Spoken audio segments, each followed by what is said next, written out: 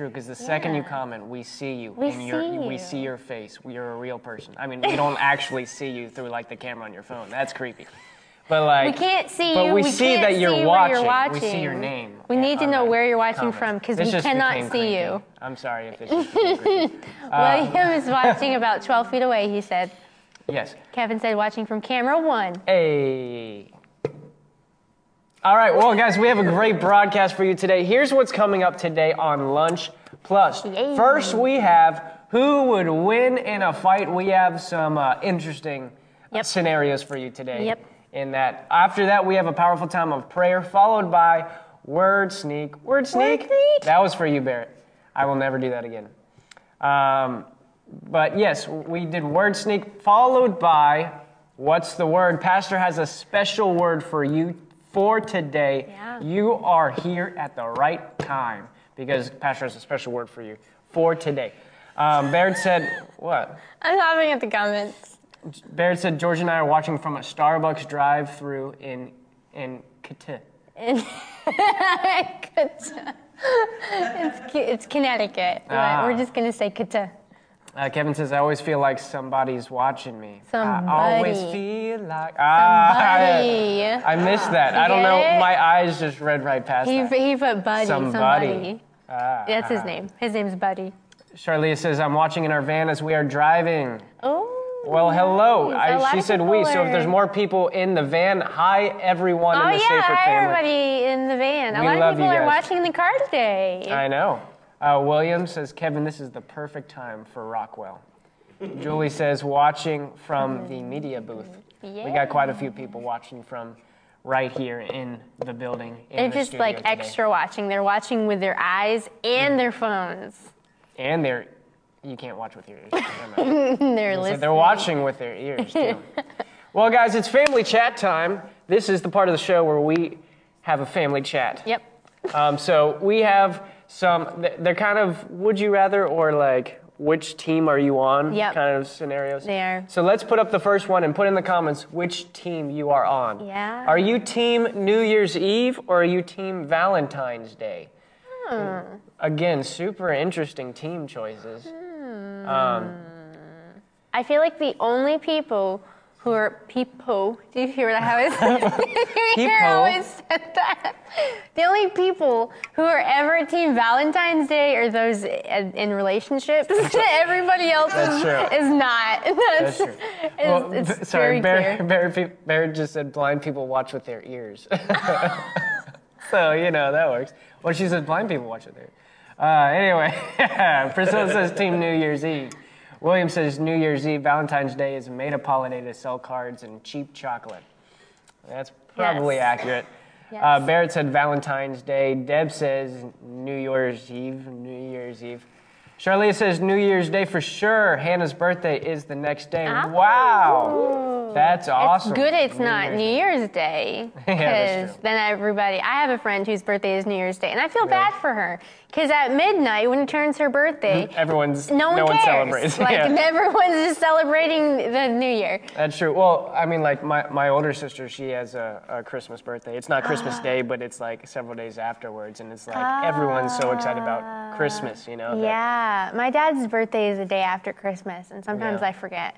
Sometimes it's like, oh, it's Dad's birthday! Because everyone's like focused on Christmas. Mm-hmm. Barrett says George is New Year's Eve. George is New Year's Eve. George is New Year's Eve. Wow, that's... Oh, his...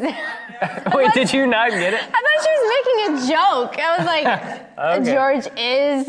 Okay. But she's saying his side is New Year's Eve. His team. Kevin says, I'm not a fan of New Year's Eve, but New Year's Day is excellent. Pastor Regina Walker, hello. She said, you have one of the best dads ever. I know her. Thank you for being on today. It's good to see you. Barrett says, George is the holiday. George is the holiday. Yes. Well, yeah. Here's the thing about New Year's Eve, because it was Team New Year's Eve, right? That's what it said, not New Year's Day. Yeah, New Year's Eve. See, I'm not a night owl, so like Serena and I, the last couple of years, unless we're like at a party, a New Year's party with friends, holy friends, we don't stay up. Yeah. We go to bed. Yeah, the last New Year's Eve, I was like, I was like, yeah. So Valentine's Day doesn't require, staying up late at night. Well, apparently George has just turned into a national holiday now. William says, I will happily celebrate George's national holiday. From this point forward, New Year's Eve will forever be known as George Day. George Day. Happy George Day, everyone. Yay! That's going to be great. All right, next team scenario thingy. Next question. Team barefoot or team shoes? Here's what we're going to do. How about in the house? Oh, okay. That makes more sense. Shoes. That makes more sense. If outside of the house, who's going to go barefoot? Okay, who has a rule when you walk in the house, you have to take your shoes off? We don't have that. Well, growing up, I had that because we had a white carpet. So, you have a white carpet. You don't wear your shoes on a white carpet. So, I didn't even have, slippers. I can't wear slippers. I have slippers and I've tried. I just never think about putting them on. I always wear socks. That's another question too. Is inside socks or no socks? That's true. I'd say socks would count. Okay. Regina says barefoot. I think it went away. Pastor Nicole said something really long that I really wish I could have read that because it looks like it's entertaining. Charlia says team shoes. Deb just put a bunch of shoe emojis. Johnny says shoes. Barrett says shoes. Eo says socks. Yeah, I guess socks can count, right? Kevin says interpretation. Slippers equals house shoes. Yeah, pretty much. Priscilla says, I like to go, oh, you're right. Yeah, so slippers are shoes. Priscilla says, I like to go outside barefoot and do some grounding, but I'm a shoe girl. I gotcha. Barrett says, both Nowers are team shoes. I'm glad she didn't say both Nowers are shoes. Now they're a holiday. Now I'm going to call this one George and this one Barrett. No, William says, I'm half and half. Half cream? I'm half and half. Shoes are weird inside and bare feet are cold. Socks are the happy medium. Yes, I always am wearing socks. Always. If I'm not wearing socks, my feet are cold. Amen. Pastor Nicole says, I love shoes and boots. And while I do not have a no shoes rule, I'm definitely a team barefoot. And sorry, my coffee's doing something weird in my throat. It's doing something real weird. And I do that inside and outside. I don't. I'm just waiting for the words to come out. The coffee's making a bunch of bubbles. I'm glad we got there. We got there. We made it, guys. It took some time. We made it. But we made it. Luke said team barefoot. Barrett said I am shoes. I am shoes. William said I concur. Barrett am shoes. Oh my goodness. What a fun time. What a fun time. All right, next team thing. Next team thing. Team introvert or team extrovert? Whoa. Here we go. See, now this is one that... That's different. Oh, Barrett said Buddy is so red. Am I? It's just the salmon. The salmon on my shirt. Salmon. Julie, extrovert. Julie Buck, extrovert. William. Introvert. I wonder, is there a percentage of how, I'm sure there's been a percentage done of how many people are extrovert versus introvert. I'm not sure. It probably also differs based on culture and stuff too. Rachel said extrovert. Johnny said introvert. Kevin said, I think y'all know. Introvert. Yep. Candy! She's just laughing at the camera. Candy said, hi, Mooka. That was my childhood nickname. That's my sister, Candy. Oh, is that where your Instagram It is. Mooka Baloba. The full thing is Mooka Baloba, but don't gang. Okay. That's what happens when you have a sister that's 10 years older and has a very strong understanding of things and can just make your childhood very weird. Yeah. Just, I'm glad I finally understood that. I never asked. Pastor Nicole says team introvert. Yes, I'm on team introvert. Regina says depends on whom I'm around. That's true. I can see that. Natalie's extrovert. Barrett, team extrovert. George, team introvert. It's always great when an extrovert and an introvert get married. Charlia says introvert, but Hannah says extrovert for her. I gotcha. Priscilla said I scare introvert. Because Priscilla's definitely team extrovert. That's funny. William said, I think you just spoke some dead Viking language when you said your nickname. Mooka Beluga Beluga. Or whatever it was. Candy says, I don't know if I'm introverted or an extrovert. What do you think? I think she's an extrovert. I think she's an extrovert, but she does love being home with her animals and watching TV. So she likes the quiet life. But she's very people oriented. Yeah. See, here's the difference between introvert and extrovert, because a lot of people kind of assume that extroverts are just the loud and in your face kind of people, which for the most part that is true, but I know people who are like that who are actually introverts. It's how do you recharge? Yeah. Do you need to be at home kind of by yourself or just with your family, or is that how you recharge, or do you recharge around people? Like being around people just charges you up, or does it drain you? That's kind of how you figure it out, because there are people who are really quiet, and you would assume they're an introvert, but in reality, they're actually thriving on that, So it's not just like how loud a person is. It's really just how do they. Barrett says, teach it, buddy. I learned a lot about this recently with the Myers-Briggs stuff. Yep. Anyway, so guys, hey, we're out of time. Guys, for family chat. Yeah. We have so much more for you today on the broadcast. There's so much going on. It's going to be awesome. Guys, take these next 20 seconds, like and share the broadcast, and we're going to see you right on the other side with who would win in a fight. Yeah, it's going to be awesome. It's going to be great.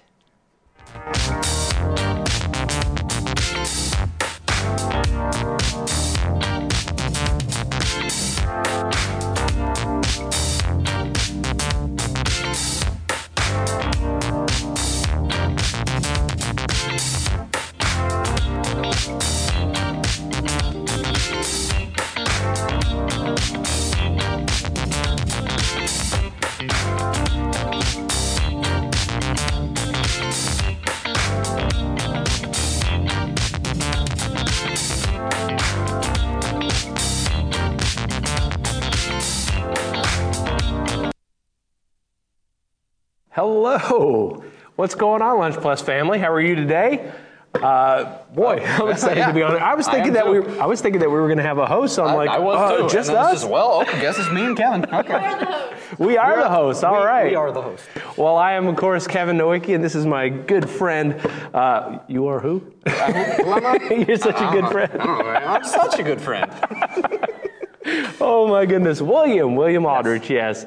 And we are doing who would win in a fight. We're super excited. Clearly, I mean, if he and I were to fight, obviously he would win. What are you talking about? But it's not going to be us. It's not going to be us. Thankfully, we have a couple. We have got a couple examples to go over, we do. And we're going to have some fun today. Mm-hmm. Yeah. I'm excited. You excited? I am very excited. All right. It's very interesting. All right. So you ready? I am very ready. All right. Let's do this. Let's get going. Go for it. Who's up first? Who would win in this fight? There we go. Oh, I've got the Kool-Aid Man. I have the Michelin Man. Ooh. This is going to be fun. Are you wanting to start? I think you should start. Goodness. See, you've got the more force behind you. Awesome. All right, cool. So, the Kool-Aid Man, okay? The Kool-Aid Man busts through brick walls. It's very true. This guy is tough. Not a scratch on him. The walls explode when he busts through, right? Okay, so there's that. There is that. The Michelin Man is made of rubber. He doesn't bust through anything. He bounces off things. He does bounce off of things, but the Kool-Aid Man can't break through the strong walls of his tires. The rubber is too powerful. You know what? I don't think so, because you know why? It's not been tried. I'm telling you right now, the Kool-Aid Man busts through brick walls. He can bust through sidewalls. I mean, if you threw a big pitcher of Kool-Aid at a tire, which one you think's going to hold up? If you threw a big pitcher at a brick wall, which would hold up? Of course, the brick wall. But we're talking about the Kool-Aid Man. Kool-Aid Man. Well, is the Kool-Aid Man the juice or the pitcher, though? He's the stuff. I mean. So does he really break through the wall, or is he just in this exosuit of glass? If he's just juice, Michelin Man wins. He can soak up the juice into his tires. Since when does rubber soak stuff up? Oh, no. Why did I think that they were like... okay. To explain where my head went with that one, I saw an ad for some... I think it was... I don't even think it was Michelin. I think it was like Blackstone tires. And they made this airless tire that soaks up water as you drive. That's cool. So that the water's the suspension. Anyways, that's completely off topic. I think you're right on this one. I have to argue for the Michelin Man, but I think you're right. All right. So, guys, what do you think? What do you think? Is it the Kool-Aid Man? And yes, Buddy Crabtree, it is Kool-Aid with a K. That's cool. Is it the Kool-Aid Man who wins, or is it the Michelin Man? Tell us what you think. I still think the Kool-Aid Man's got you. I think you're right. All right. What do we got? Buddy says the Kool-Aid Man. What did he say? The Kool-Aid Man, the juice, or the jar? That's going to keep me up tonight, I think. I think so. I am totally going to struggle sleeping because I'm going to be like, man, is he the juice or the jar? It is a good question. Wow. Johnny says, I was thinking the Pillsbury Doughboy. You're probably not wrong. Like I get the Stay Puft Marshmallow Man, the Pillsbury Doughboy, and the Michelin Man confused.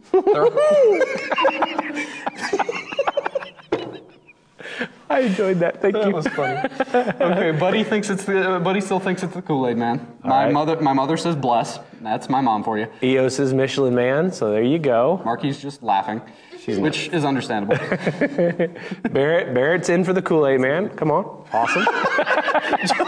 Johnny said the Michelin Man is just the Doughboy after P90X.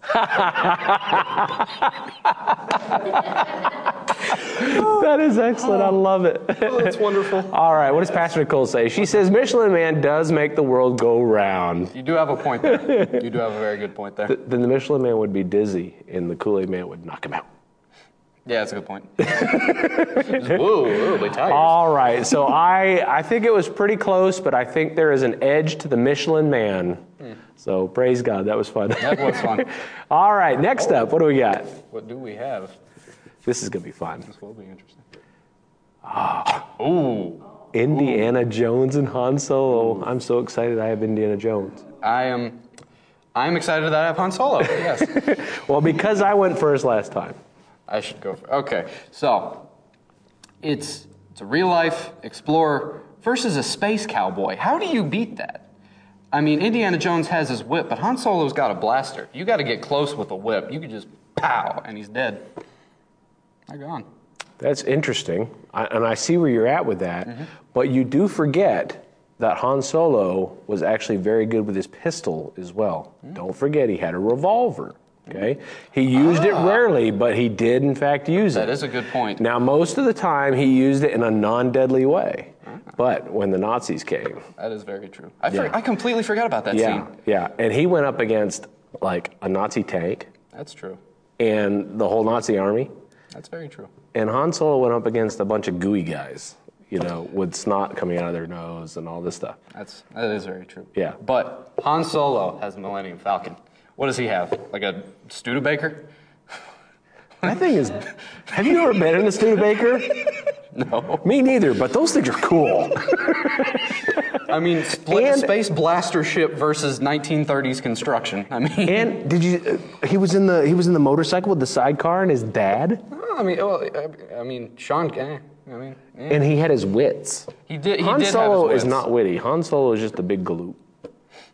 And he was frozen in time. He was frozen.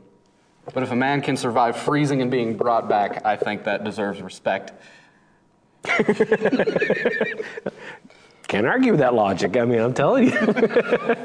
But he's got a good point. Han Solo went up against a galactic empire. Indiana Jones stole the Ark of the Covenant, which is unbiblical. There you go. Barrett says Han Solo is nothing without Chewie. That is true. He had to have a sidekick. He had to have a sidekick. In fact, Indiana Jones, the people that were supposed to be his sidekicks were rarely like help. They were actually hurting him. That's a good point. Yeah. I mean, Belloc turned in the end, so. Who? Don't you remember the French guy from the first movie? Yes. Yeah. No, okay. I don't remember. Yeah. No, I do remember. Yeah, from the first one. Yep. Yeah, that's right. So there you have it. There we have it, somewhat. He was not even a good guy. He wasn't. Jeez. All right, and he did go after the Ark of the Covenant. He did, right? Yep. And truly, that is not biblical. But he also went after the chalice. That is true. Yeah, he did choose the right cup. He did choose the right cup, and he had faith to walk across the bridge that wasn't there. You're throwing out the biblical part of Indiana Jones that I was neglecting to mention. Yes. I don't know how I can go up against that. Help me in the comments. Someone throw something at me. All right. Barrett says Indiana Jones's dad is Sean Connery. May he rest in peace. That's true. Yes. I don't know who said it. I think it was Candy. Han Solo. Indiana Jones just ran from rocks. Julie says Indiana Jones was a man of faith. Praise God. And we're men of faith. We must support our brother. That is true. Hallelujah. Buddy says he cast his vote for Han Solo. All right. Barrett says Buddy. Solid argument. Very Julie nice. says Indiana Jones was a man of faith. Yeah. Cast down my vote for Han Solo. Okay, praise God. Yep. All right, so I think we have got a pretty good spread here. What do you think? Should we call it? I think we should call it. I think you've got this one. You think I got it? I think you got it. So we split today. I think we have. All right. Well, that was. We don't have any more, right? Maybe. Should we just duke it out? Yeah, let's just duke it out. No. I would. All right, guys, that was really fun. Thank you for being with us for this segment of Who Would Win. And we're going to move on to Buddy for the prayer. Are you ready? I am ready. All right, let's do it. Are you ready? See you guys. See you.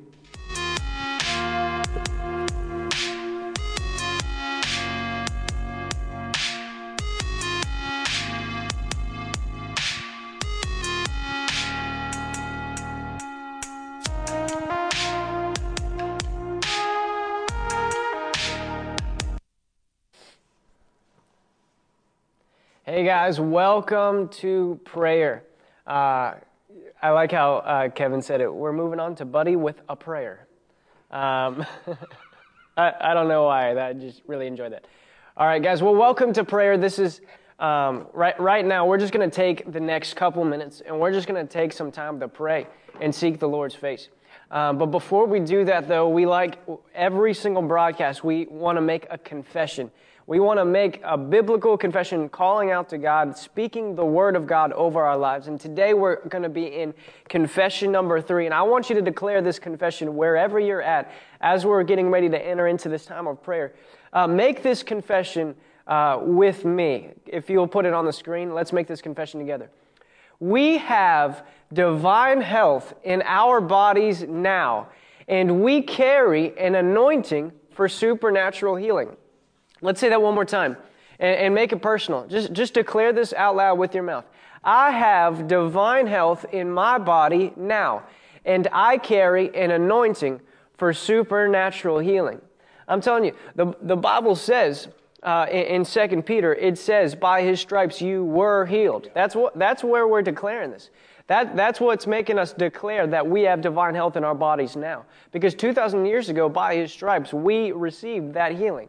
And we can walk and we flow in an anointing for supernatural health, for supernatural healing. That's where the Bible says in Mark chapter 16 that these signs will follow those who believe. In my name they'll cast out devils, they'll do some other things, but it says they will lay their hands on the sick and the sick shall recover.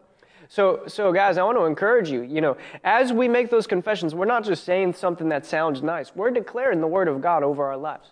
But now let's just take a couple minutes.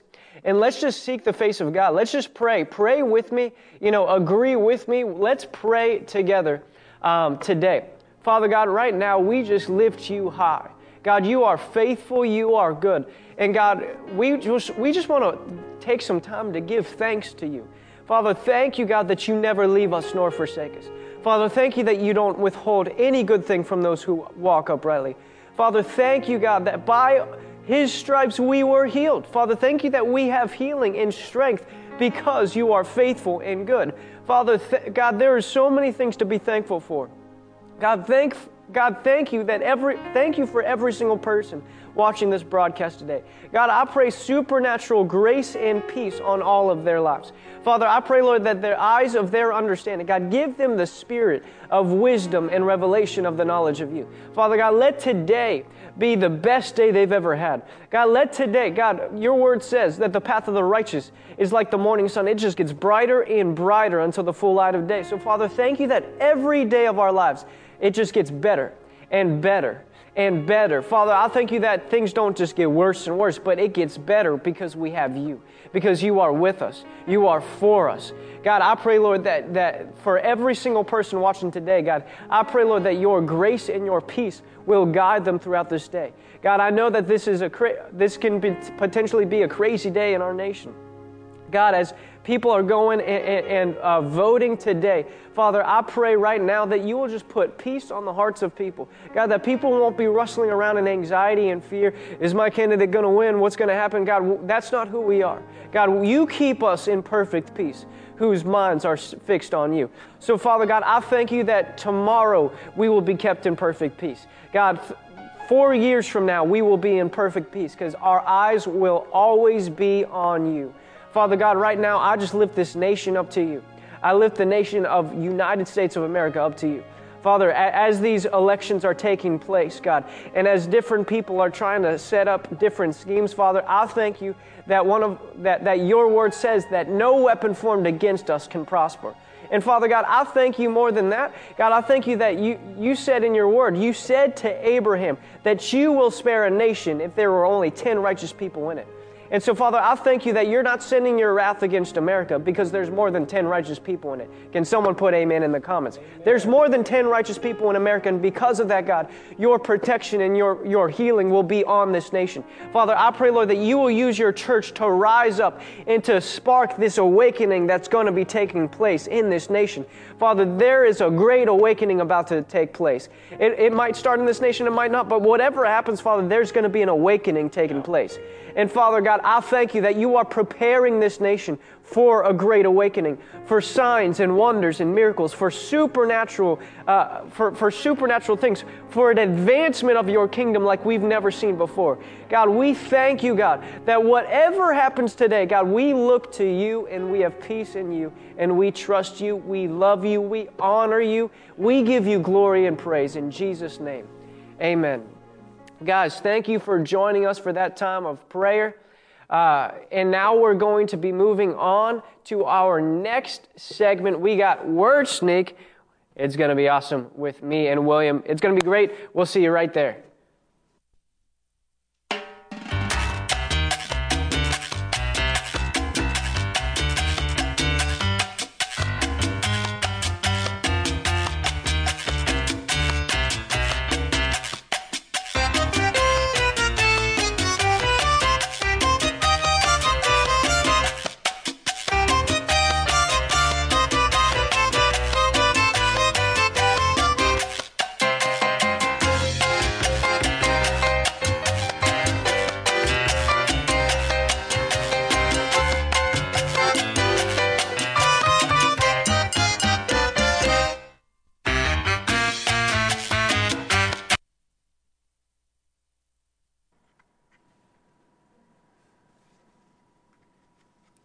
Hello, everyone.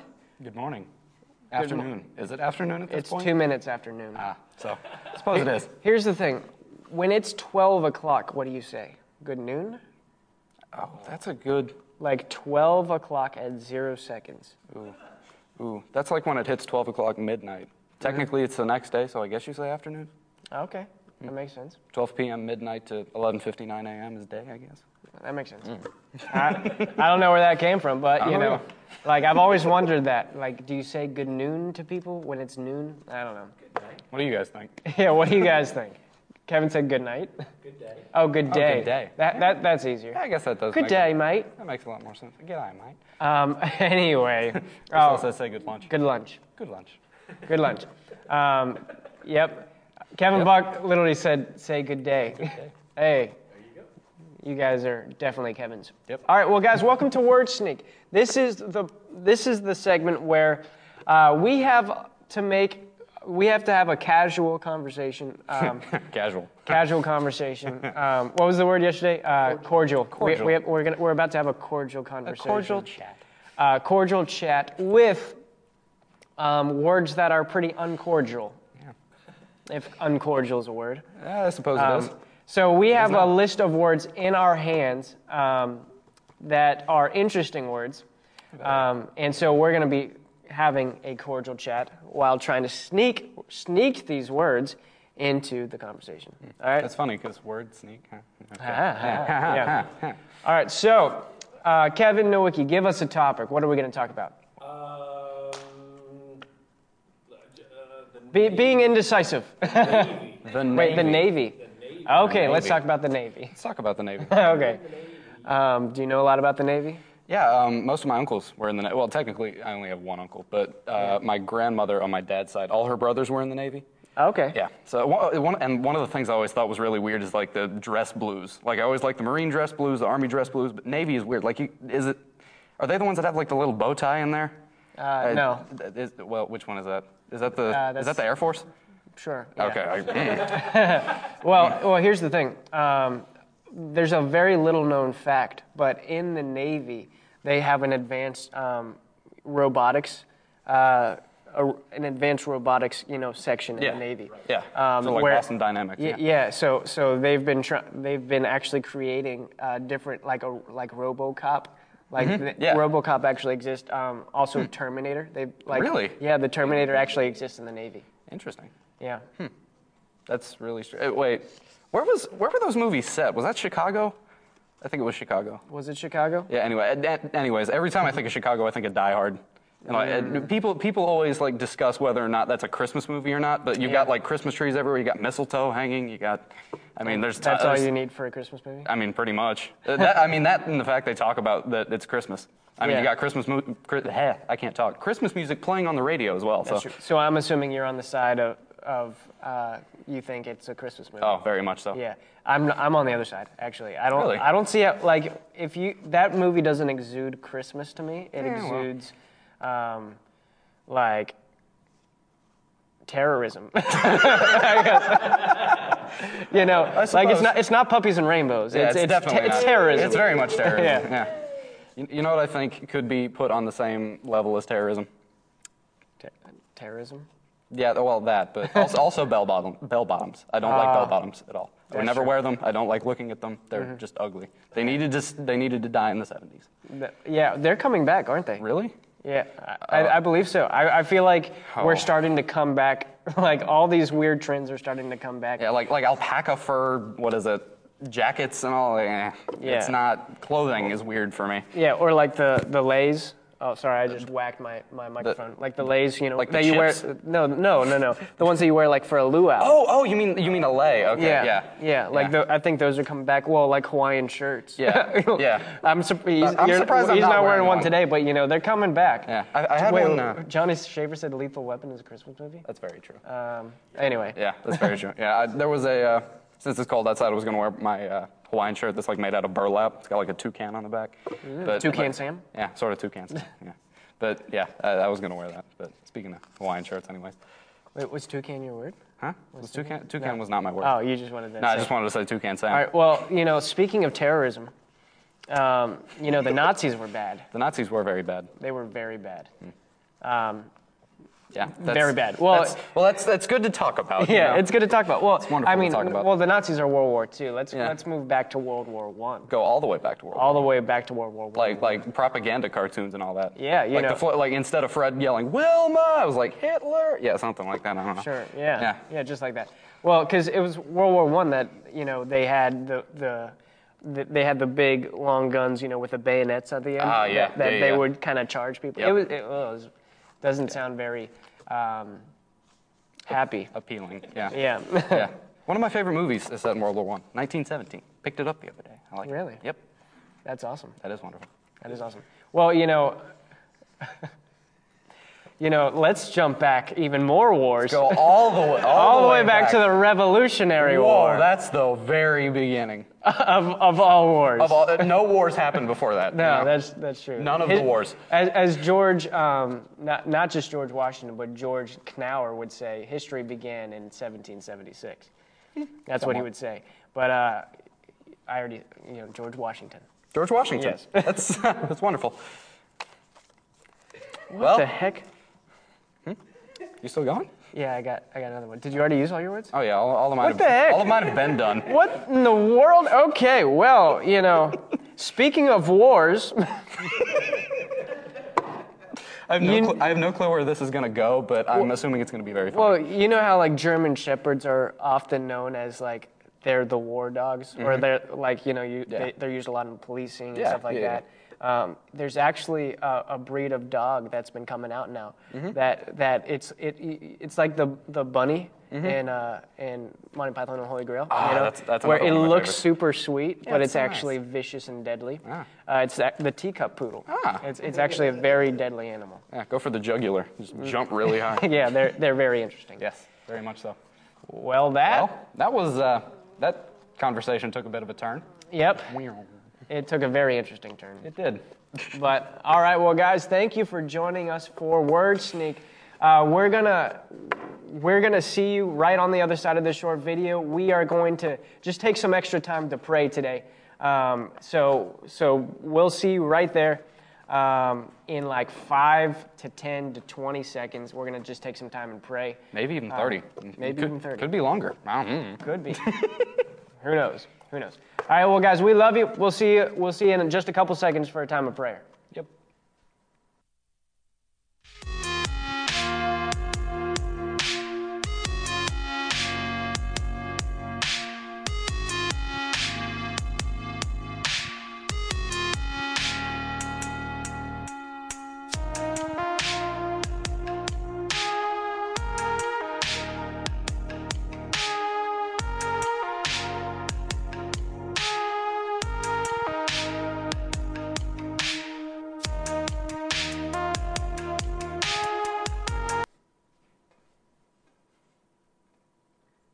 Hello, it's me again.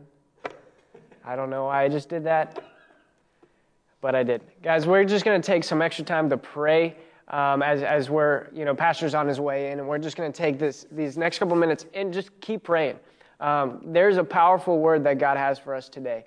And so as we just take this time to pray, I just want to encourage you to build up your expectation. Because Pastor shared with us, you see it's in the title of this. It's a special word for today. So I don't know what you're going through today. I've heard different people say where the message of the broadcast that's been shared on the broadcast has been exactly what they needed for that day. There's even been people who have reached out with different problems, and they didn't recognize that we actually dealt with those exact things on the broadcast. So let's just take some time to pray and build up our expectation for the word that we're about to receive today. Amen. Father God, we just thank you for the word that you've put in Pastor's spirit for today. Father, I thank you that it is a fresh word for today. I thank you, Lord, God, that it's going to change our lives. Father, I thank you that there is a life-changing word that we're getting ready to hear today. And God, as we are building up our expectation on the word, as we're building up our faith on the word, God, I just thank you. God, I thank you. We thank you so much, Lord, for what you're about to do today. Father, thank you that your mercies are new every single morning and every afternoon. God, I thank you that your mercies are new every single day. So, Father, I thank you that you have new mercies for us today. You have good things lined up for us today. And God, I pray that today, God, we will not miss out on the good things that you have for us. God, let us never miss out on the good things that you have for us today. God, I pray, Lord, that you will prepare our hearts and prepare our spirits to receive all that you have for us today. In Jesus' name. And Father God, I just thank you again for what you're doing. I thank you that you are faithful and good. And God, right now, I just want to take some time to pray for everyone who's watching today. God, I pray, Lord, that you will bless them, encourage them, and strengthen them in Jesus' name. Father, as Barrett and George are traveling and driving. God, I pray, Lord, that you will protect them and be with them. God, give them wisdom. God, give them sharp eyes to see whatever might be going on around them. Father, let them drive down the road in safety and in peace. In Jesus' name, Father, we love you. We honor you. You are faithful, God. You are so faithful. You are so good.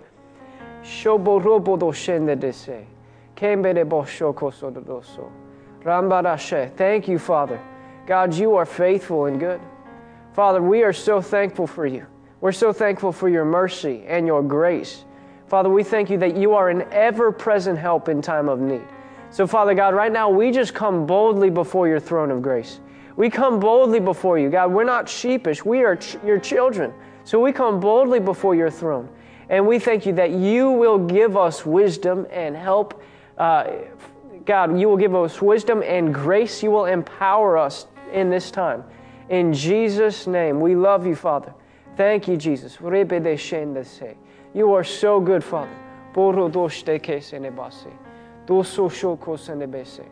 Father God, I thank you that you are about to give us a fresh filling of joy today. Father, I thank you that joy, God, with joy we draw from the wells of salvation. Father, I thank you that with joy, God, in your presence is fullness of joy. It's not despair. It's not anxiety or fear. In your presence is fullness of joy. So, Father God, let your joy fill us up right now. God, let your joy be with us. And God, as your joy is with us, we will draw from the wells of salvation. We will draw from those wells. We'll draw intimacy with you from those wells. We'll draw peace from those wells and hope from those wells. Father, we draw right now, we draw health and strength from those wells. We draw provision and prosperity from those wells, Father, with joy, because we know you work all things together. We love you, Father. Thank you, Jesus. Thank you, Lord. Thank you, Jesus. Thank you, Father. God, you are with us. You are for us. And we love you, Lord. Father, thank you. God, thank you again for this word that we're about to receive.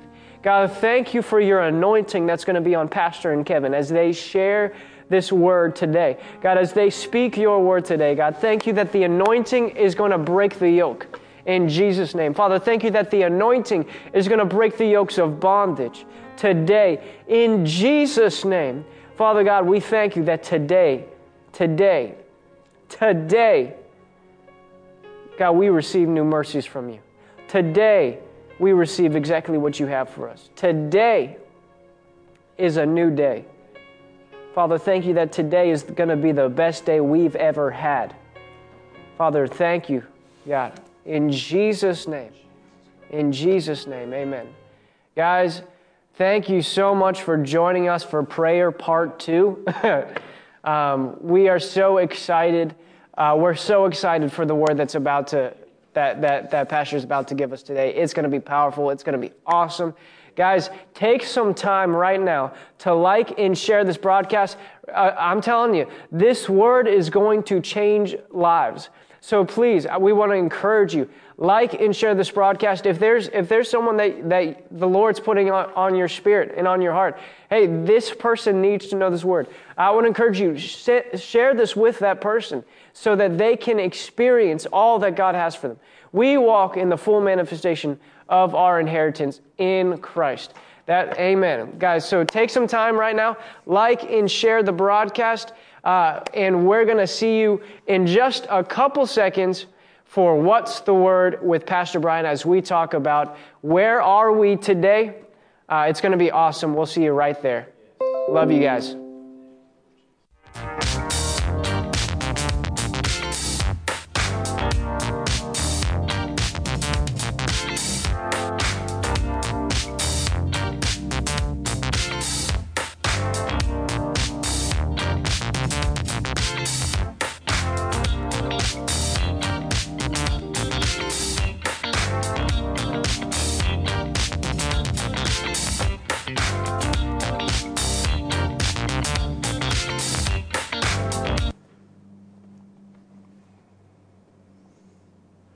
Hey guys, how's it going? Welcome to What's the Word Today? What's up, dude?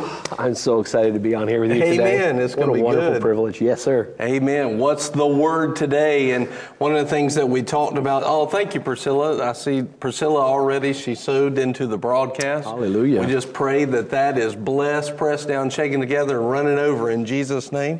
Hallelujah. And one of the things we're going to talk about is just where are we? Where are we? And today is election day. Yeah. And it's a good day to figure out where we're at. I voted. By golly, I got my voting pin today. Evidence. They weren't giving stickers because I asked it on the Instagram story this morning. Hey, Barrett, good to see you. We love y'all. And Barrett and George are traveling today, so they're not here, but she's watching. So when we voted today, they always give a sticker. And I put it on the Instagram. I was like, did you really vote if you didn't get a sticker? Because apparently everybody has to post that they voted in order to be official. And point to their sticker. Yeah, like it doesn't matter if it actually counts on the election. Did you get a sticker? Did you get a sticker? Have you gotten a sticker? I didn't get a sticker. They gave me a pin. So I made it. I wanted you to know they gave the special people pens. Oh, really? Yeah, the super special people, they get pens. Yeah, the super special people, they'll give you a pen from China. No matter how you voted. It's a good idea. Yeah. Great idea, guys. Let's give all the voters that waited to show up in person a pin from China. From China, yeah. I might be messing a little bit. I think so. Holly says she didn't get a pin or a sticker. Well, I actually read a post this morning. A friend of mine had went to cast her vote in Vermont, where I grew up. Yeah. And when she arrived, she had to sign an affidavit that said that she had received her mail ballot and that she destroyed it and threw it away, and she intended to cast a ballot today. So I thought, well, that's kind of interesting. So it's kind of an on your honor system. You get to throw away your mail-in ballot, and we hope that you're honorable and you didn't actually vote twice. Yeah. Wow, that's not good. Right. So we'll see, because Vermont has approximately 500,000 people. So if 1 million people voted in Vermont, we'll know. We'll know. Yeah. Wow. Well, and not only that, but I heard somebody got a mail-in ballot, and that's what you do when you park your car, ballot. But they got a mail-in ballot that they didn't ask for, and then when they showed up today, they couldn't vote because they had received a mail-in ballot. So they didn't ask for it. Somebody sent it to them. They threw it away. And so now they effectively lost their vote in that way. So this is why you don't mess with a good system. Just keep it simple. Right.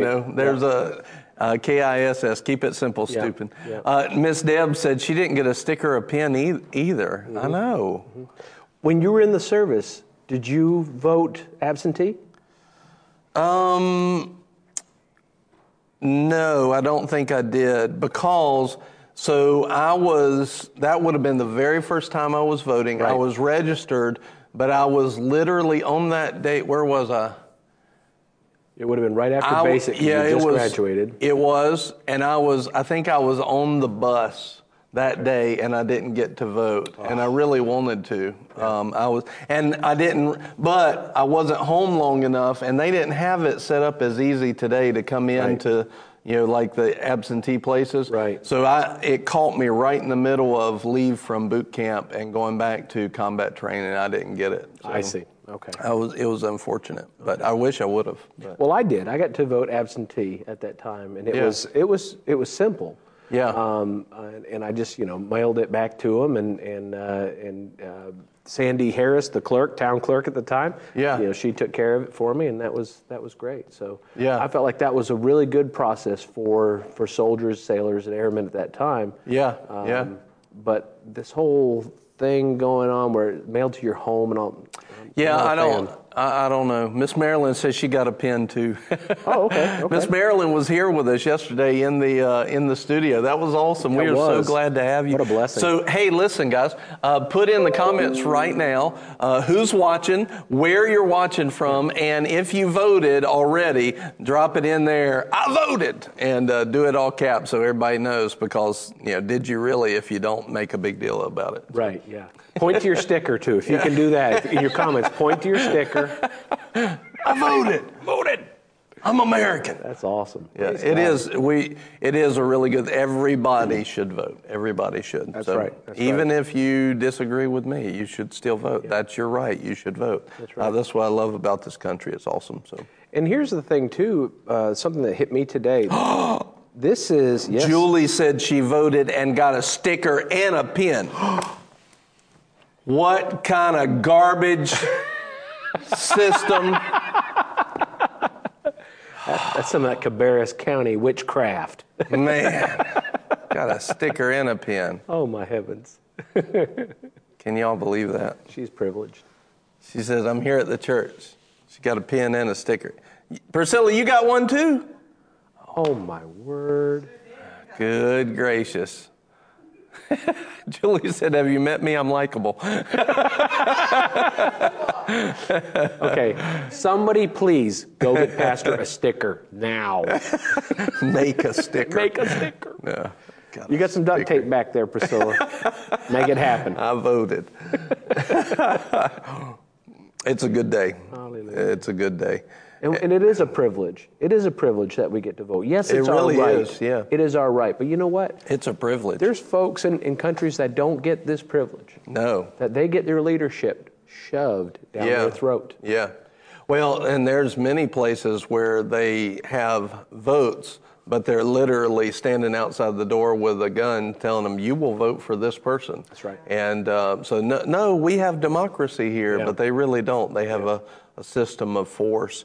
Tyranny. And it's not good. So right. Priscilla gave me a sticker in the comments. Thank you, Priscilla. Oh. Yay. Amen. Praise God. Well, today, just in looking at this, we talked about this a few months ago on Sunday morning about where are we, where are we located, what's going on, and I want to share that. I really felt led to share it again today, and I want to give you a heads up for tomorrow. I just got back from a minister and leaders conference with Dr. Rodney Howard-Browne, and the name of the conference was the 300. And I'm going to talk tomorrow about the 300 because it plays right in line with what we're talking about today and where we're going, what's happening over the next decade. Right. Where are we going over the next decade? And I'll tell you this is very interesting to me. Most of the time when people will receive a word from God, here's what's going on in 2021, it's the next year. They'll get 1 year, maybe 2 or 3 at the most. But I've heard multiple people in the last year that the Lord showed them the next decade. In other words, there's something big about this decade, and we'll really kind of start talking about that today, but we'll finish it. There's some specific points that we'll talk about tomorrow. We'll talk tomorrow about the 300. And it was a great meeting, very, very good impartation. And today we're going to talk about where are we actually located, because a lot of people have been sitting there and they're thinking, what in the world is going on? And what I want to do is, back in 2006, the Lord gave me a word, and we were actually praying in front of a church service, and it was the first time I'd ever felt this, and I realized I'm about to have a word come out right now. And I didn't know it. I'd never experienced that before, but I received it right then. I said, I'm about to have a word. And I told my wife, Nicole, I said, go get a piece of paper and a pen, and whatever I say, write it down as fast as you can. Wow. And so the Lord gave me a word and gave me understanding of the word. So I'll give you the exact word, and then I'll give you what I spent some time in prayer and getting the understanding of it, what it was about to be. So that's what I have in front of me today. And this was in 2006. Mm-hmm. And at the time, I thought that it was for then. And in a way it was, but that was just the beginning. It's coming. Okay. This, what I'm about to say was coming. I would say today, we're right in it right now. This is here. That word in 2006, 14 years ago, is now here. And, then I'm not quite as patient as I am today. And exactly, Miss Marilyn said, Pastor Tracy talked about the next decade last night. Yes. So it's interesting, Brother Tracy said, I've never received it before, but the Lord gave me a insight and vision for a decade. And Dr. Rodney said the same thing. I've never received it before. The Lord gave me insight for a decade. So what that means to me is there's something very important about this decade, and what does God have lined up for us, and how important is it that we are in place, we are doing what we need to do when we need to do it, and that we are not playing games, and we're not fooling ourselves thinking that we're doing well when we're actually not. This is a decade that we need to be ready, on time, and producing, not talking about fruit. We need actual fruit. Yes. And a lot of times we don't have the fruit that we need because we assume that we have fruit. And what we need to do is take a biblical look at, are we winning souls? Are we not talking about winning souls, and I'm not talking about 1 or 2 a year for a church. As a church and as a ministry, we have over 1,900 commitments to Christ in 2020 with a 6-month lockdown, basically. And with people acting crazy, over 1,900, and that's lower than our normal. Do we have the fruit of souls? Are we making disciples? Do I see discipleship and discipline towards the Lord growing in the people around us, or are we just talking about it? Right. Or are they going to the place where they have, the mark of a true disciple is that we have fruit. If we don't have fruit and we're not walking these things out, then we're not really disciplined after them. And that it'll be the love of God and the fruit that the Bible lays out, which are 5 areas that we've laid out to make it clear. Like one of these you could keep together, but we make it clear so that one's not skipped over. Right. Souls, disciples, power, healing, miracles, revelation, words of wisdom, words of knowledge, supernatural revelation from the Word, Rhema words that are life-changing, not just I get the Holy Ghost goosebumps. Right. Life-changing words. You said this and this happened. Revelation from heaven.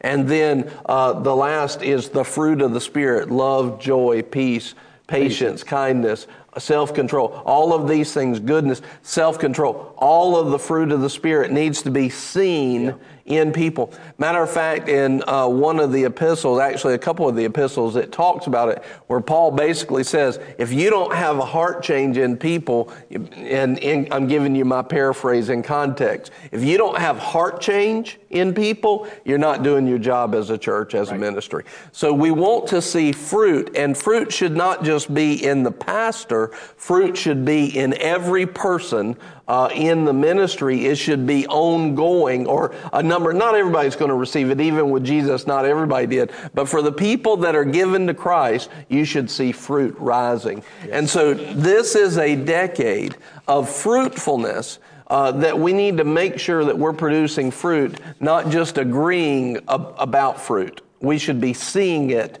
and producing it, not just agreeing. Please put that in the comments. This is a decade to be fruitful, not just agree with fruit. Yeah. This is a decade to be fruitful, not just agree with fruit.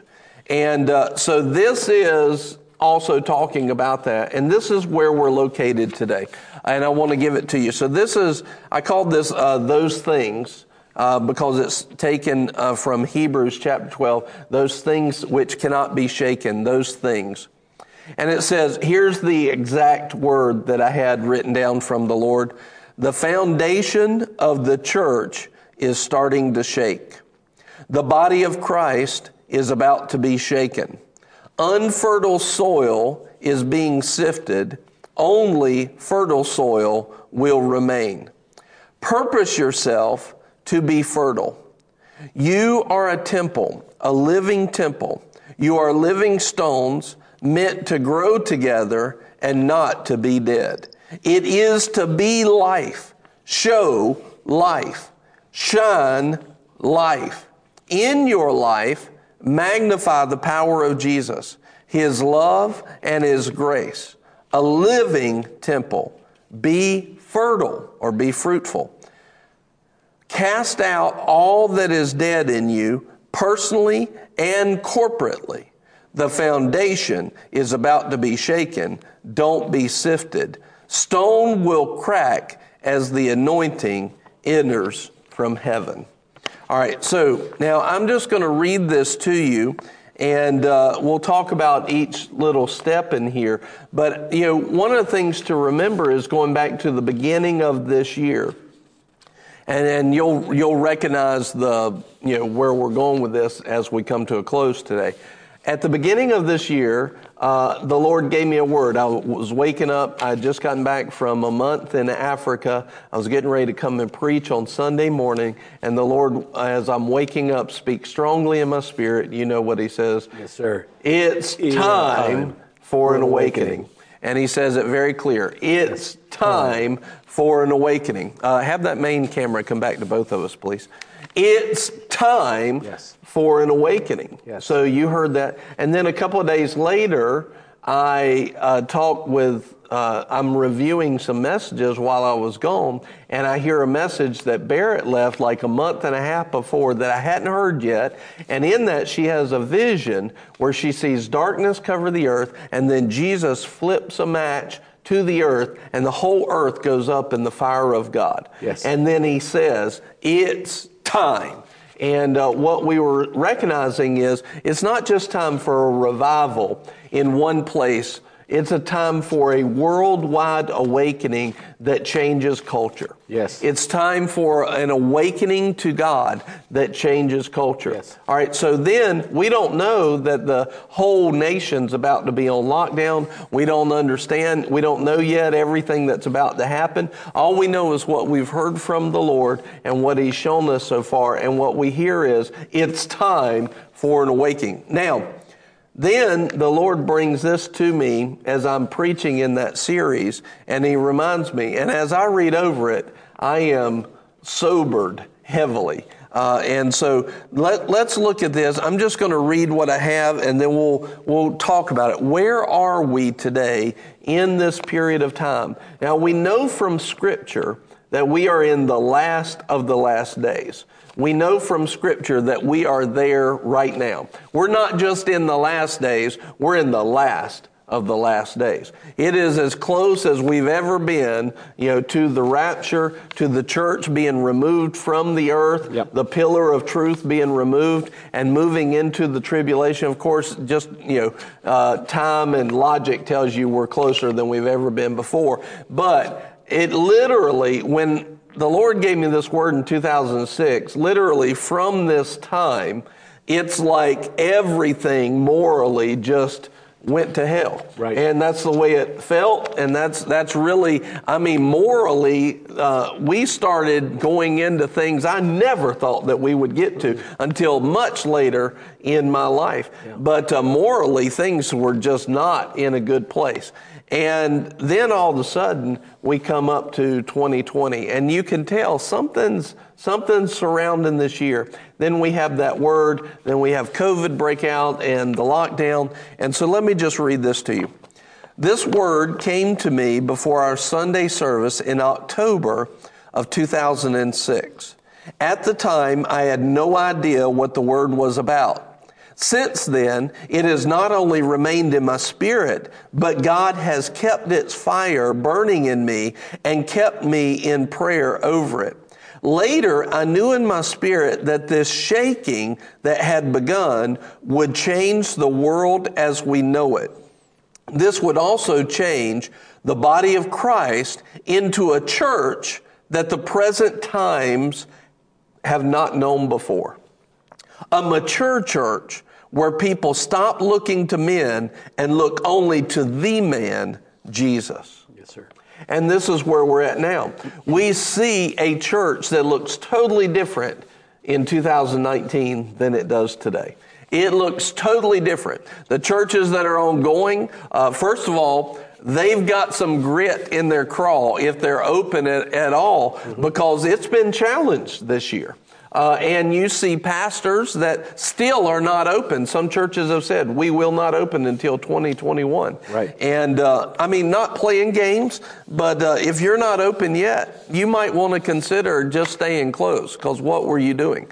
It's an important thing, and I'm not playing games with it. I was going to say whole denominations Yes. are still closed. Yeah. Entire denominations of the body of Christ are still closed. I would say if you don't see the importance of the assembly when the world needs more help than they've ever seen, Yes. and if you don't have that much importance on the assembly in the first place, why open back up? I mean, really, why do that? Yeah. It is time. It is time for an awakening, and it starts in the church.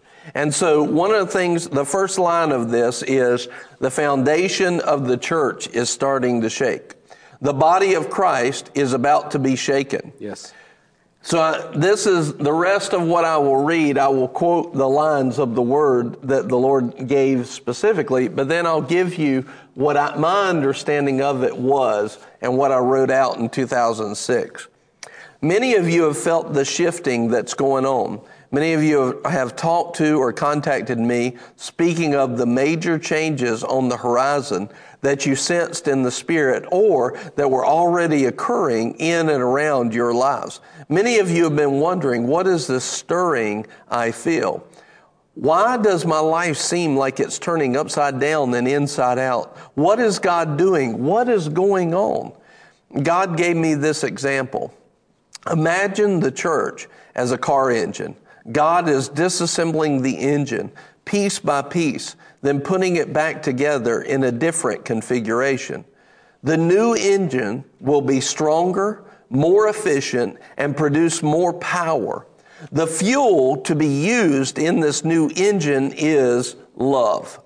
Love is the only fuel that will work in this new engine. The old engine would run on an assortment of fuels, even dirty and unpurified ones. Love is the only fuel that the new engine and church will run on. Now you have to understand, the church in itself is not a new church. It's our perception. In this, our perception of what church was is changing to what it really should be. And so he says, that's what this new engine, this new church will run on. This is the church that is to fulfill the will and purpose of God in this time.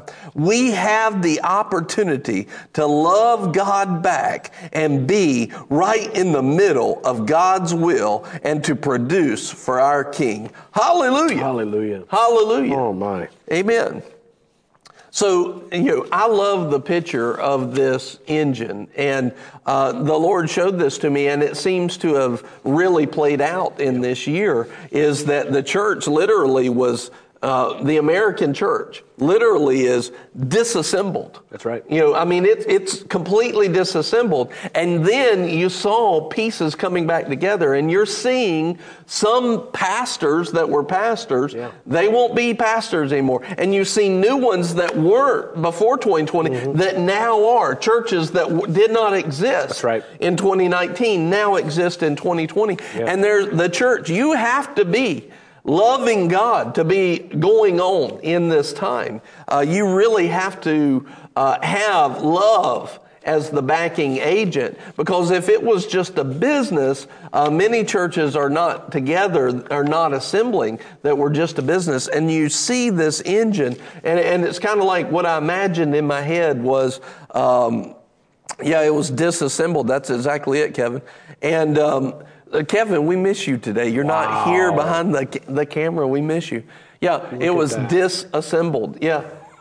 Oh, that's good, isn't it? That's a good word right there, Kevin Buck. My. God is disassembling the engine. Thank you, Kevin, for pointing that out. Disassembling. Yeah. And they are still disassembled. Yeah. Why? Because they're extra parts. Well, what I see is, you had you had some engines that would run on about anything back in the day. As long as it would burn, you could put it in there. As long as it would burn a little bit, you could put it in there. Yeah. But you have some of these newer high-tech engines, which I knew some about them, but not as much as I do today. You have some of these new high-tech engines. If you don't have the perfect fuel in there, they will not run. That's right. And they definitely won't go anywhere. Yeah. And so I saw like this big old clunker hoopty car and engine, of the 70s and 80s, that would run anything through the engine almost. That's right. And then I see these new high-tech ones that will produce an output at levels that the 70s and 80s would only, hope for. Mm-hmm. And now, as a matter of fact, just the other day I was talking to Chris Griffin, and we were talking about motorcycles. And he said, when I had my motorcycle, he said, I had souped it up, done everything to it. And I had a fast, souped up bike, and it would put out like 100 horsepower. I think he said 90 to 105 horsepower, something like that. He said the ones coming off the factory floor today are putting out 200 horsepower. Mm-hmm. That's a huge difference. A huge difference. Well, that's what I'm talking about. But they can't be loose. They can't have parts that barely fit together or run any kind of fuel in them. Right.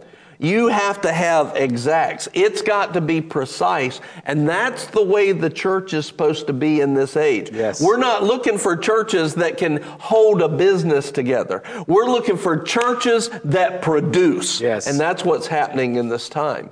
So in order for God to get to His glorious church, which we know has to be before Jesus comes back, He's got to have a shaking of that church to break it apart so that the pieces that don't belong can fall off and won't go back. And He's taken all the parts that are supposed to be there and He's putting them back together, assembling them back together to have a high octane output. Yes. I mean, power of God. Last night in the prayer, Brother Tracy was saying, it's time for us to believe for the power gifts again, to confess the power gifts. We're in the gift of healing, the gift of faith, the working of miracles. We need to see the power gifts in the church again, not just under a tent, in the church. And when I say in the church, I'm not just talking about under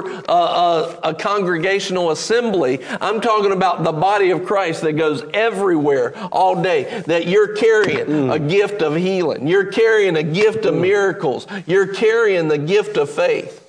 So no matter where we go as the body of Christ, those that lay hands on the sick, they shall recover. Yes, they'll sir. cast out devils. They'll speak with new tongues. We're talking about a church, y'all. Amen. That's a good thing to put in the comments. We're talking about a church, y'all. Hallelujah. Hallelujah. If you have a witness on that, throw some hands up in the comments right now. Glory to God. So before we go on, you got anything to say about that? Man, I'm getting all these pictures in my mind. You're talking about this engine and everything else, and the looseness of the old engines that burnt just about anything, and that's true. But you remember what the exhaust looked like coming out of those vehicles? Yes, it was nasty, dirty. It was horrible. Yeah, just banana peels shooting out of the tailpipe of these things. It was just gross. Yes, but now. The exhaust you can't hardly even smell it because it's so clean and it's so efficient. They have some engines that run on propane. Yes. And their exhaust is literally water. Yeah. That's their exhaust, like drinkable water coming out of that because it's so pure. It burns so clean. There you go. Yeah. And it's efficient, and that's the thing, and that's what you're pointing to. There's no waste. Right. Those engines of the 60s and 70s that burnt like that, they were huge engines with huge displacements. Their efficiency was so awful, they got like 2 miles to the gallon to 50 miles to the tire. I mean, it was bad. Imagine, go ahead. They're doing that now. They're getting double the horsepower with half the displacement. That's what I mean. And Kevin Buck, he's on it today. He says, even greater works than Jesus did, according to the Word of God. See, that's the kind of stuff we need to be believing for. What if the church was so well put together as a glorious church that even its waste was still living water? That even its waste byproduct is the living water of God. Come on. Man, we're talking about a church now. You see, and so you can see how this picture that the Lord gave me of this, man, that's what God wants in this time. Yeah. All right. So now here's the next one. Unfertile soil is being sifted. Only fertile soil will remain. Cast out all that is dead in you, personally and corporately. Yeah. Unfertile soil, and before I read this, unfertile soil is talking about a soil that doesn't produce fruit. It doesn't produce life. It doesn't produce fruit. Then it says, you, talking to the person that's reading this or hearing this, you cast out all that is dead. If there's anything in you that's not producing life, that's not producing fruit, make sure that you get it out of your life. Cast it all out of you, not only personally, but also corporately. So churches and people, if you've got something that's holding back the fruit of the Bible, the souls, discipleship, power, revelation, fruit of the Spirit, if you have something that's holding, cast it out of you. This is a command for this time. This is not a time to play games in. Cast it out. Cast it out. Yes. So here's what the understanding the Lord gave me on this. That fertile soil is love. Only love will remain. We must make sure that we remove anything from our lives that isn't founded in love. Now, I want you to understand something, because a lot of people have different ideas about love. Right. First of all, love is a choice and a commitment to unconditional giving at the leading of God. So many people think love is when I give you whatever you want. But that's not love. That's not what love is. Many people think love is letting you do whatever you want to do. That also is not love. By biblical definition, that is not love, letting you do. Love is following the command of God. He said, if you love me, you'll keep my commandment, right? Mm-hmm. And he says, and so some people have the idea that if I give all my possessions to the poor, that's love. And yet in 1 Corinthians 13:3, we can see that you can be in that situation and still not be in love. Or because it says in that verse that even if I give all my possessions to the poor, or I give my body to be burned and have not love. Right. So I can be in the position where I'm giving all my stuff away, I'm giving myself to be burnt out, and I'm still not in love. We must understand that love is based off of this. And why is it? Because God is absolute love, and Jesus was this Word made flesh. Yes. That was it. And what Jesus tells us, even if we disagree with it, even if we think what Jesus said is intolerant, it actually is always love, and it will always bring about the best in your life, my life, your life, everybody's life, because of the nature of Him. Yes. The nature of God is that love. And so love is not tolerance. Love is not giving you whatever you want. Love is not giving you what you think you want. Love is giving you the things of God, who's not looking to hold back from us. See, God, many people, and the devil has painted this picture. I just feel like there may be somebody that's watching this, that the devil has painted this picture that God's holding stuff back from you. He's this big meanie in the sky. Right. That's not who He is.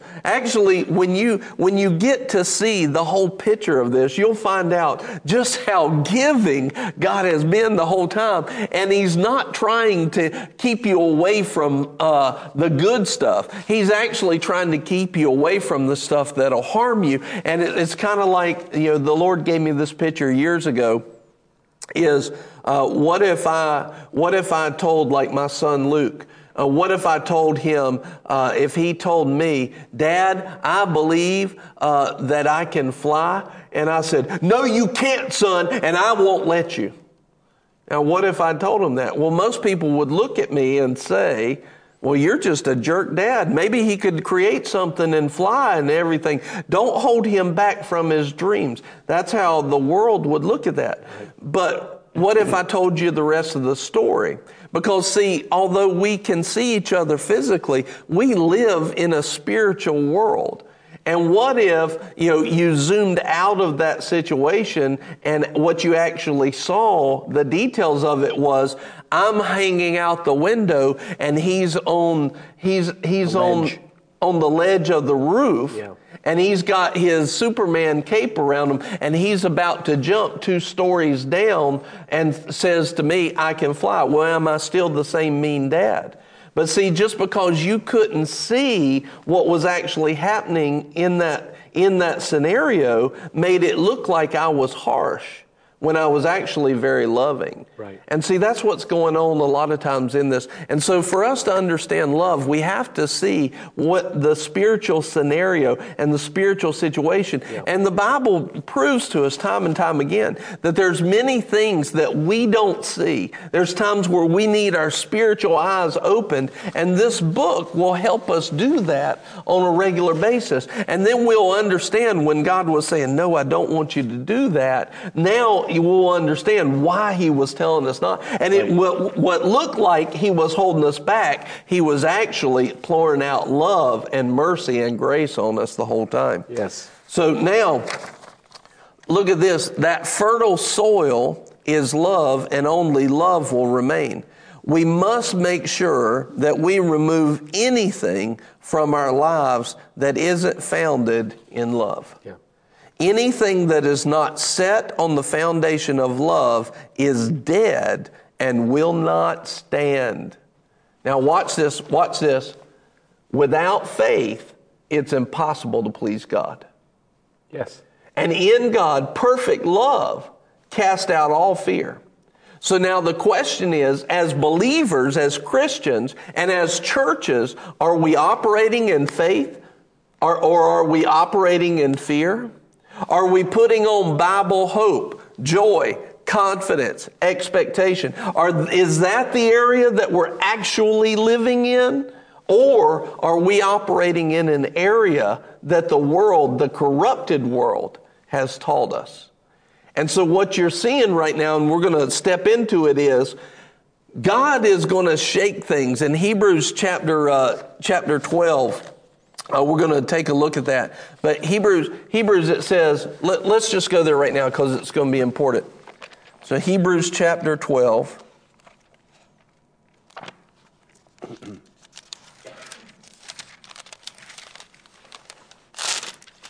Oh, I highlighted my pages. Good notes. Amen. He says this, Hebrews 12 and verse 26. Now, right before this, in verse 25, it says that are we going to escape what God's doing? And basically the context is we're not going to escape what God does. And so and what he's getting at is, so don't play around with it. Well, I'm telling you, we are right in the middle. Where are we? We are right in the middle of the shaking. Yes. One of the final shakings of this earth before Jesus returns. We are right in the middle of it. Verse 26, and his voice shook the earth then, but now he has promised, God has promised, saying, yet once more I will shake not only the earth, but also the heaven. This expression, yet once more, denotes hear this, the removing of those things which can be shaken, as of created things, so that those things which cannot be shaken may remain. So in other words, God's going to shake it so that the things that need to be removed will be removed, and the things that can't be removed because they're solid in God, they'll remain. And so he's taken this church, what people thought was the church, what people called the church, but might not have really been his church. He took that whole crowd in 2020, and it's God shaking it. Yeah. He's shaking it. He's allowing this thing to be shaken. He's shaking some of it himself. He's shaking it, and the stuff that's not him is being shaken right out. That's right. And what's remaining is what's him.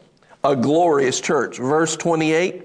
Therefore, since we receive a kingdom which cannot be shaken, let us show gratitude by which we may offer to God an acceptable service with reverence and awe, for our God is a consuming fire. In other words, the fire of God has hit the threshing floor, and it's being purged, and what's being purified and made whole, he's getting rid of the trash. The shaking has happened. There's a sifting, and there's some things that are going to fall through, and there's some things that are going to remain. And you don't want any part of your life in the middle of this shaking. You don't want any part of your life that has attachments to stuff that can be removed.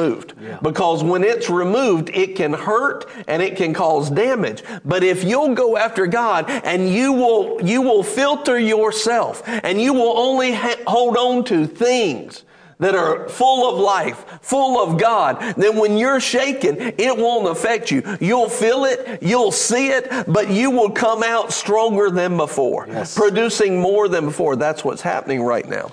Hallelujah. He said, anything that's not set on the foundation of love is dead and will not stand. These are the flesh pieces that need removing from us. These chunks of selfish motivations in our lives cannot stand in this new era. We must recognize that God did not place these areas in our lives, but it was us paying homage to our flesh and worldly desires that allowed these things to be so firmly rooted in our being. As this shift occurs, these worldly roots must be removed so that we can either tell our flesh no and judge ourselves, or leave God no choice but to remove them for us so that we can remain relevant in the kingdom. See, God wants you and I, and He wants you to be relevant in everything that we do. But you can't be relevant. I can't be relevant. As a church, we can't be relevant if we keep holding on to fleshly pillars. Right. They're going to fall. They're going to crumble. And this is a time where God Himself is going to shake them out. And if we try to hold on to them, we will go down with them. That's right. So it's a time for us to say, I'm not holding on to any flesh anymore. I'm not going to give it any due diligence. I'm letting it go. It's going to fall. Yes. And I'm not going to have any part with it. I have part with God. I have part with love. I have part with fruitfulness, with faith, hope, and love. Yes. These three things will abide. Hallelujah. They'll abide. They'll stand. So I'm going to make my life part of faith, part of hope, part of the love of God. And because those things will abide and stand, and I'm going to stand with Him. All right, the whole body of Christ is made up of ministers. Now, if there's something that somebody says and I need to know it, tell me. Yes, sir. I saw Buddy post something earlier. I didn't get to read it before it went up the screen. Sorry, Buddy. And it says, this whole body of Christ is made up of ministers. And if you have accepted Jesus as your Savior, you are a minister of the gospel everywhere you go. Now, I'm not talking about fivefold ministry, apostles, prophets, evangelists, pastors, teachers. Right. I'm talking about the Word says that if you know Jesus, you're a minister of the gospel. Yes, sir. We should all be proclaiming the good news around the world to every creature, right? Yes. So it says if you're in church, you're a minister. If you're in the grocery store, you're a minister. At home, in the car, at work, at play, your life is a ministry of Jesus Christ. If you are in the fivefold ministry, I'm talking about you too. We must not leave, and what I'm getting at here, you'll see, we must not leave ministry inside the church walls and just perform ministry on Sundays and midweek services. Amen. Ministry is meant to be 24/7 everywhere we go because we are a minister. Do we stop being a minister when we step out of the doors? No. I'm either a minister or I'm not. No matter if I'm 16 years old or if I'm 46 years old. Makes no difference. I am either a minister of God or I'm not. And so everywhere I go, I carry who I am and what I am with me. Yes. Are we a minister or are we holding on to the flesh saying, no, that's not me? See, you're a minister. And see, I see many pastors and apostles, prophets, evangelists, pastors, teachers, they feel like their only ministry is when they're on a platform. That's why they don't win souls throughout the week. Because they sense the anointing here, but they don't carry it with them Monday through Saturday. Right. We are designed to carry an anointing, not just the fivefold ministry. Every believer is designed to carry the anointing so that those that lay hands on the sick, believers, when they lay hands on the sick, they will recover. They'll cast out devils. You know, this is the anointing with the church. Not just fivefold ministers, but fivefold ministers need to be carrying it everywhere we go too. Yes, we are the church. We are the church everywhere we go. We must not leave ministry inside church walls and just perform ministry on Sundays and the midweek service. We must make absolutely sure that every action and thought is founded in love and not founded in personal motivations. We must weigh our motivations against the Word, not against another's level of righteousness. Yes. So I can't just say, well, my motivations are better than your motivation. That doesn't matter. Right. What are my motivations compared to Jesus' motivations? That's my curve. Jesus is my curve. You know, put that in the comments right now. Jesus is our curve. Jesus is our curve. You know, we don't weigh, you know, who we are and what we do against other people. We look at it and we compare ourselves to Him. That's right. Because our job is to grow up into the fullness of the stature of Christ in Ephesians 4. Mm-hmm. To grow up into the fullness of the stature of Christ. We must make absolutely sure that every action and thought is founded on love and not founded on personal motivations. We must weigh our motivations against the Word, not against another's level of righteousness. Our love walk or lack thereof is not something that will be graded on a curve according to the others around us. Corporately and personally, we need to examine every motivation according to the Word with an extreme and genuine examination. Yes, sir. Man, you and I were talking about some stuff yesterday that and what was it I said to you? I purpose myself to flee not just every youthful, lustful action, and we're talking about youthful lust. I say this a lot because I think people always just relate it to sexual things. No, I'm not talking about that. I'm talking about anything that would cause you to lust after sin. Lust after ungodliness. Right. So anything, and our job is to flee any youthful lust after that, anything that would desire that. But many times we'll just say actions, but we're okay with thoughts and the heart. You know, and so what I told you yesterday was I've made it a habit of mine that I don't just flee the action, I flee the thought. Right. Because if I can flee the thought, I'll never get myself into the action. Right. I'll avoid, and I think I said it this way, I look to flee and avoid thought traps. Yes. Not just traps in action and traps in physical action that I may take. I want to avoid the thought trap. Yes. Because if I can avoid the thought trap, I can much easier avoid the action, right?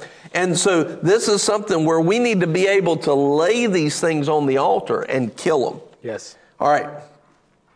It says, I'll read this again. Corporately and personally. So not just personally, but in a church. What's holding us back in a church? Corporately and personally, we need to examine every motivation. Every church, especially in this age, ought to lay on the line and lay on the altar. Why do we do this? Why do we do this? Yes. And let me read this and I'll give you an example. Corporately and personally, we need to examine every motivation according to the Word with extreme, genuine examination. Quick thoughts of, oh, I'm fine, or a lack of genuine self-judgment will not pass unaffected through this shaking and shifting. It will not pass unaffected. So now, I want you to see this. When we first went to do an outreach, we were going to the fair to pass out water. Yes. And the Lord said, we were trying to get like a banner put up that said Boomerang Church. And the Lord asked me a question that changed me. And this is a good example of this. He said, are you going to the fair to serve? Which is what I would have said until he asked this part. Or are you going to the fair to market Boomerang? Wow. And I went,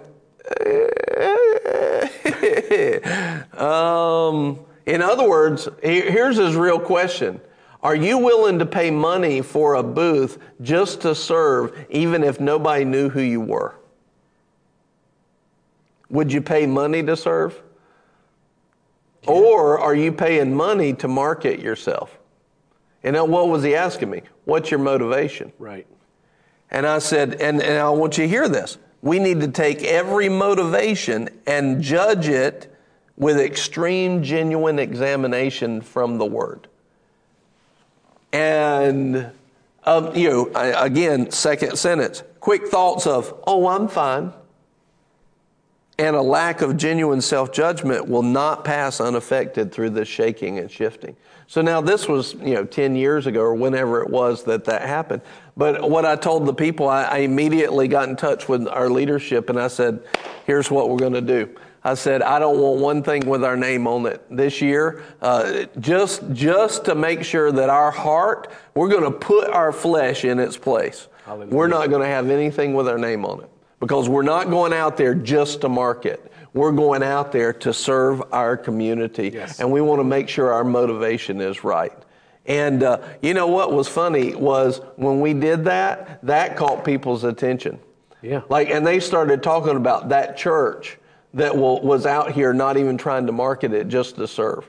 What a great thing in the community, yes. Which I wouldn't have thought that. I would have thought, man, this is a waste of marketing opportunity in the logic. Right. But we made sure that our motivation was correct. And we needed to make sure it was. That's the kind of stuff we need to check. Churches, people, we need to sit down and say, why are we doing this? Why are we doing this? And the truth be told, much of the church in 2019 was solely to build their own kingdom and build their own name in ministry. Right. To build a resume. And that's not going to cut it in this new engine, in this new church, in this glorious church. That's not going to cut it. That's right. Personally or corporately. And we need to make sure, ministers, are we going in churches to build our resume, to build our kingdom? Just so that we can be advanced later on? Or are we going in to serve? It's a good question. It is. It'll challenge you. Yeah. Especially when you this is just me opening it up to you. Let the Holy Ghost start opening up some stuff to you. Whoo, He'll lay it on the altar quick. Yeah. And you'll be like, oh my goodness, ask the Lord to show you if I have any wrong motivation. Matter of fact, let's just pray right now. Hallelujah. You just agree with me. Father, if we have any wrong motivations, we just humbly come before you right now. And we ask that both corporately and personally, Lord, show us any motivations that are not of you. Thank you, Lord. Show us any motivations that are not operating in love. Let us put it on the altar and have a decision to make to kill it or hold on to it. Lord, show it to us and give us the strength to say bye-bye to it. In Jesus' name, amen. Amen. Here we go. As far as the fivefold ministry is concerned, don't be surprised if you see pastors and teachers, prophets, evangelists, and apostles being removed and shifted to new places in the body. This is going to happen.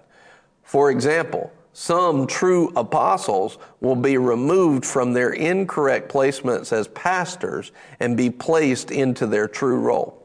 Some pastors operating out of their office as evangelists and prophets will be moved into their true role, etc. Some will be removed, some will just be moved, and some will be new pieces engineered into new placements.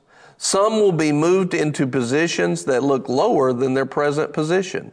The key to remember is that God is the builder, building His church to fulfill His purpose and His will. I imagine that many of you have already witnessed this occurring. I have this year. Sure. I've seen pretty much each one of those things already happen this year.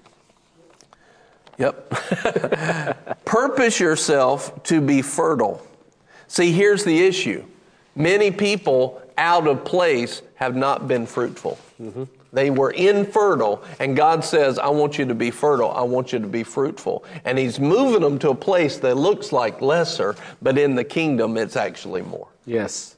In the kingdom, it's more fruitful. It's more productive. Glory to God. Hallelujah. Purpose, here's from the word directly. Purpose yourself to be fertile. You are a temple, a living temple. You are living stones meant to grow together and not to be dead. It is to be life. Show life, shine life in your life. Magnify the power of Jesus. Magnify His love. Magnify His grace. A living temple, be fertile. I wrote this. Many of you will join the true calling that God has on your life. Glory to God.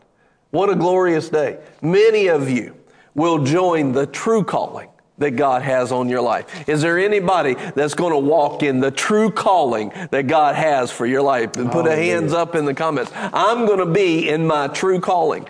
But see, here's the thing. Many times the flesh has wanted to be seen and known, so it's been in a position. But that wasn't where God called, and they'll never be fruitful like they can be in the real place. That's right. How many people are more concerned about the growing of God's kingdom and fruitful in His kingdom than the fruitfulness in your own destiny?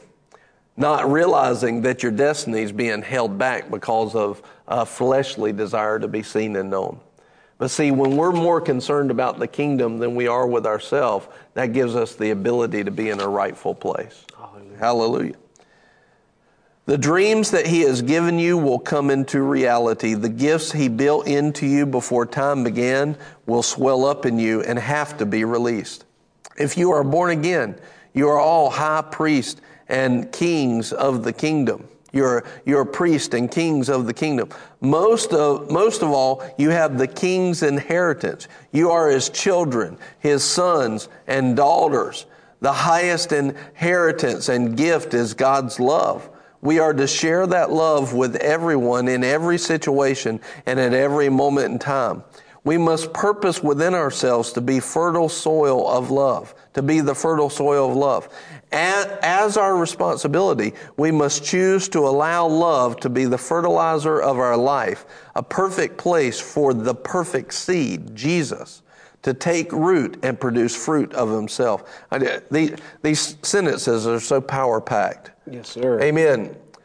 Kevin Buck, you just got the 100th comment today. Glory to God. You win the gift card. You don't get that opportunity many times when you're here, but you won it today. That's awesome. Hallelujah. Each one of these, thank you for showing me that. Yes, sir. Each one of these sentences there's so much in this, and it's good to take it and meditate on it. We are to share that love with everyone in every situation and at every moment in time. We must purpose within ourselves to be the fertile soil of love. As our responsibility, we must choose to allow love to be the fertilizer of our life, a perfect place for the perfect seed, Jesus, to take root and produce fruit of Himself. This is done in our daily activities. We must not allow self-righteousness to make us hypocrites to the world, but to love and to share mercy and grace. The life and the mortar of this new church, this new body, is love. We are to be love, to show love, to shine love. Now, I'll remind you again about love. Love is not all, feely good in the flesh. Right. Love, the same love that died on the cross, was the same love that drove the money changers out of the temple. Mm-hmm. That was love as well. The same love that was quiet in front of his accusers was the same love that called the Pharisees, "You wicked men." Brood of vipers. Yeah, brood of vipers. Den of thieves, talking to the money changers. He says, "You are full of dead men's bones. You whitewashed tombs full of dead men's bones. You're the blind leading the blind, and both of you will fall into the pit." That was love as well. Yeah. So when you hear the word love, don't think that it's weak and sissy. It's not. No. It's strong. And it does have a truth to it, but that truth will set you free instead of worldly facts that will keep you in bondage. There's a truth. There's an edge to the truth. Put that in the comments. There's an edge to the truth. That doesn't mean that you have to be abrasive, but understand that it's not always the gentleness that the flesh thinks it is. It's not a fleshly gentleness, but wielding the love of God and the sword of the Spirit with the gentleness on people, but an edge against an enemy that would cause people to be in bondage. Don't let your light be hidden from anyone. In your life, magnify the power of Jesus, His love and His grace. It's time to finally make up our minds that we will allow God to persuade us in His doctrines. We will not be persuaded by denominations, grandma's wishes, your pastor, or your religion. When we open our minds and our spirits to God's will, the power of God will be there to transform the world around you. Yes. You can see that in Romans 12, 1 and 2. All of these, if you noticed in those notes, they all have, what is it? Scripture somewhere. They have references. Yes. So that this whole back page is all the references, like it's all Scripture. Yes. It says, when we open our minds and our spirits to God's will, the power of God will be there to transform the world around you. Things will happen everywhere you go, not just in a church building. It will start with your decision, with my decision. If you really choose the fullness of God, you will see the full salvation of the Lord visit you and your area. Do you let God consume you, or do you let man's religion deceive you?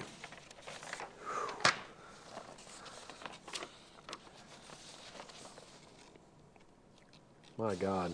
That is so powerful. The foundation is about to be shaken. Don't be sifted. We probably, just so y'all know, we probably got 10, 15 more minutes. They're getting ready for the end. I still got that much to read. Hey. Then we got to pray. Holy Ghost has got more to do here. The foundation is about to be shaken. Don't be sifted. The religious church as we have known it is about to be abolished. Now this is 2006, but it had started then. The shaking had started then. That's really about the time that you started to see the moral foundations really crack all over the country. And see, here's the thing. Now, and please see this. The reason why the moral foundation shook is because the church thought that it was at a good place. But it was not a glorious church. No. It was a church with a lot of bad fuel, a church with a bad configuration, a church with a bad kingdom model. And God had, in other words, we thought we were okay. But the truth is we weren't even close to okay. No. And that's the situation we find ourselves in. And God says, I got to shake it up. That's why the moral foundations went down. Had the church been the glorious church and in good shape, the moral foundations wouldn't have been broken. No. Those moral foundations that broke up were fruit of the position of and the health of the church. You see, the health of the church was shown by the fruit in the country. Okay, now, here's this. The religious church, as we have known it, is about to be abolished. And this is me writing, I would not be surprised if within the next 10 to 20 years, this was 14 years ago, the majority of churches open today will have closed their doors. Oh, wow. Wow. Well, that's 2020. Yeah. I believe, and we would say, well, it's because of the virus. No, it's because you didn't believe in the assembly. That's right. Those, listen, I feel like I have to say this. Go ahead. Those churches that close their doors and are not open today, please understand, I'm not bashing you. If you felt like the Lord said you need to close your doors, I get it, okay? But there was not a government official that came by and shut the doors and put a lock on the doors. For the majority of churches, correct, yeah. Those churches were shut down voluntarily. Perhaps were they following direction? Yes. Yeah. But they did it. Yeah. They shut their doors. I think it was Charlie Kirk just did a video. Yeah. And he said, I'm rating the churches into 3 areas, 3 C's. And one was courageous. Those are the churches that were ongoing the whole time and open. The second was complacent, and the third is complicit. And he said the complacent churches are some of them are still not going to open, but some of them, they're on the fence right now, or they opened eventually, right, in those complacent churches. And but they're deciding. They're deciding whether or not to be open, or they already have after they shut down. And they're realizing that was a mistake. And some of them are realizing that they still may want to be shut down, but that's that middle category. And he said, and then some of them are complicit, and they're shutting down and would stay shut down. They're telling people, and actually telling people, you need to listen to everything the government says, which is exactly opposite of what the Word shows. That's right. He said, the problem definitely is with the complicit churches. I applaud the courageous churches. He said, but we don't need to beat up the complacent churches. I'm not trying to beat them up. Right. But remember what I just had everybody put in the comments. The truth has an edge. Yeah. And you need to let the edge of the Word cut you if necessary. Yes, sir. I had to, and I tried to do that all the time. Yes. I let even these words that I'm reading now, Lord, let it cut me. That's why I prayed myself just a few minutes ago. If I'm missing something, or my motivations are wrong, or our motivations as a church is off, Lord, show us. In other words, what am I saying? Cut me. Yes. Cut me, Lord, with the sword, with the truth. Lord, I open myself up to you. Cut us if we need to. If we have something out of place, please show us, cut us. Cut that infertile place off so that we can be 100% fruitful and glorious. Yes. It's very important. So, a lot of people too, Pastor, they're just folks that are just unwilling to get on the surgery table. Yes. They're just unwilling to get that tumor, that deadness, that thing off of them. Yeah. You have to put yourself on that table and allow the surgeon to come in and cut that away. In order, those 3 were courageous, complacent, and complicit. That's the ones. It was a really good video that he did. It was on his Instagram.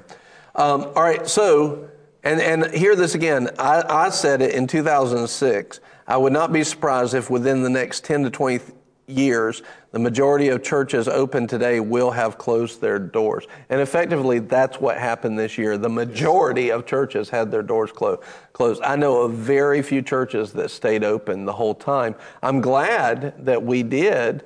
I'm not proud of it, because I don't want to be prideful over it, but I am very pleased with our church, just like the Father said, this is my beloved Son with whom I'm well pleased. Yes. I'm well pleased with the faith that I saw in our church. I'm pleased with that. But you have to understand, those doors were closed this year, and some of them will never open again. They won't recover from it. And I spoke on it early on in the lockdown.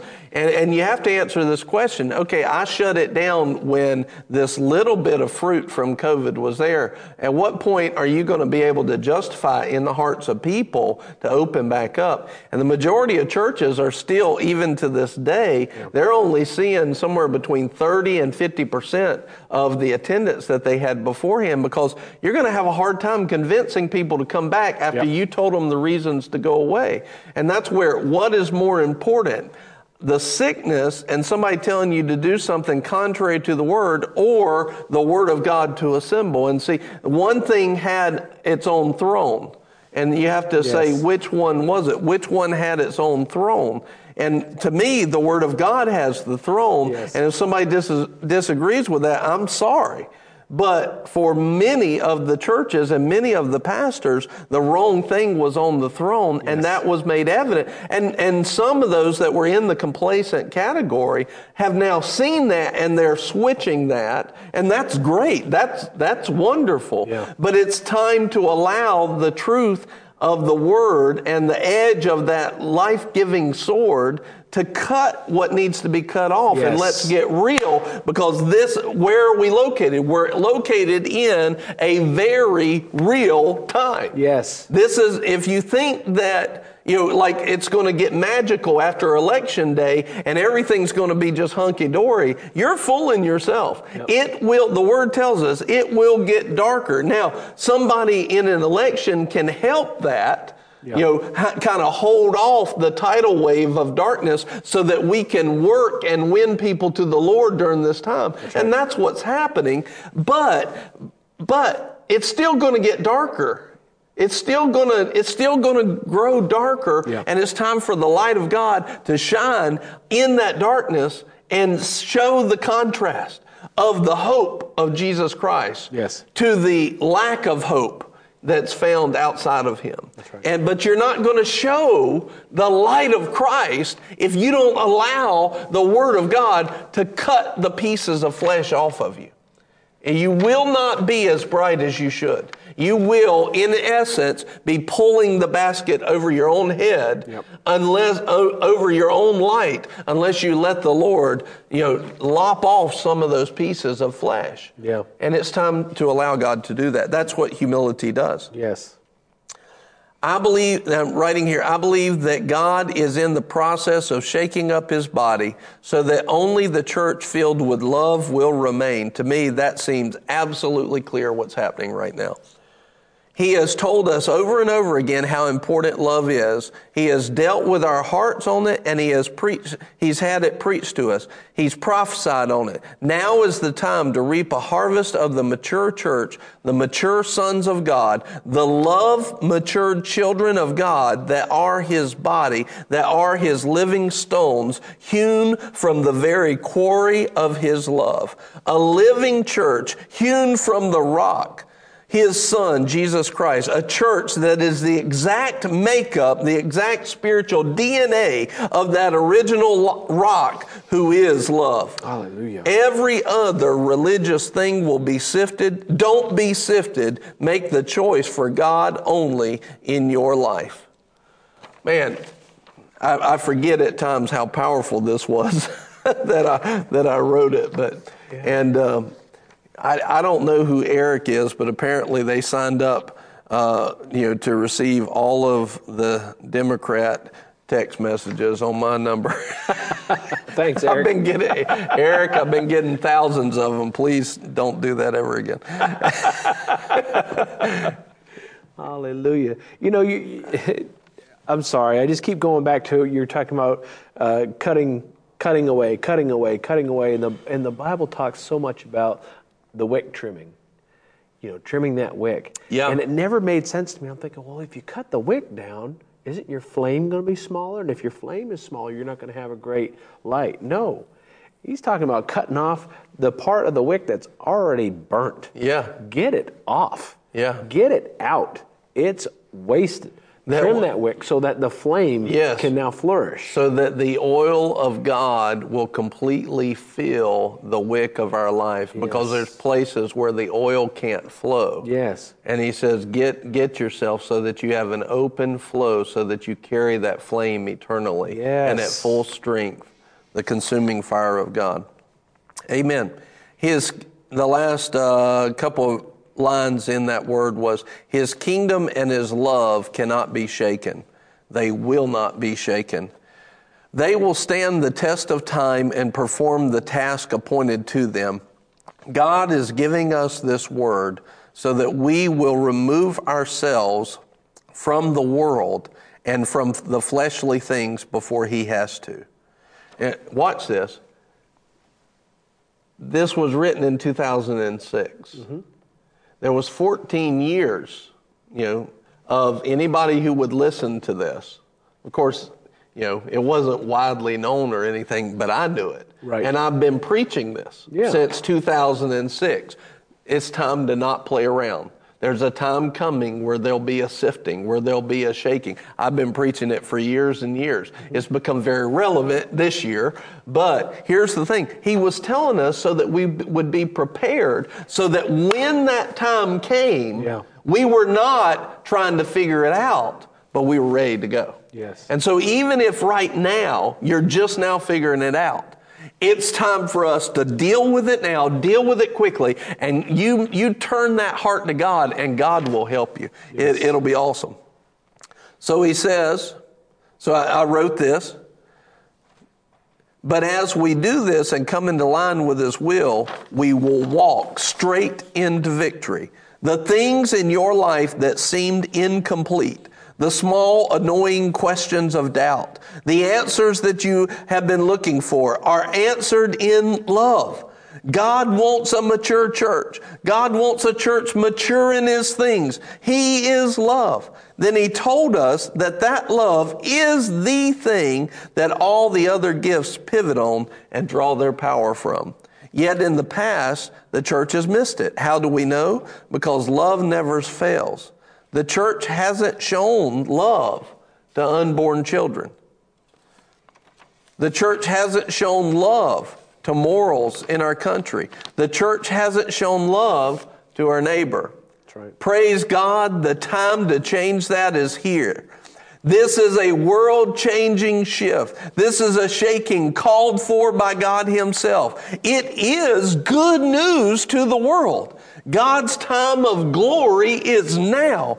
The kingdom of God is upon us. It's time for me and you as saints of God to walk in the fullness of love, to walk in God, to walk in Jesus, to walk in the Spirit. It's time, it's time, it's time. Yes. Where are we? We're in the best time that we could ever be in.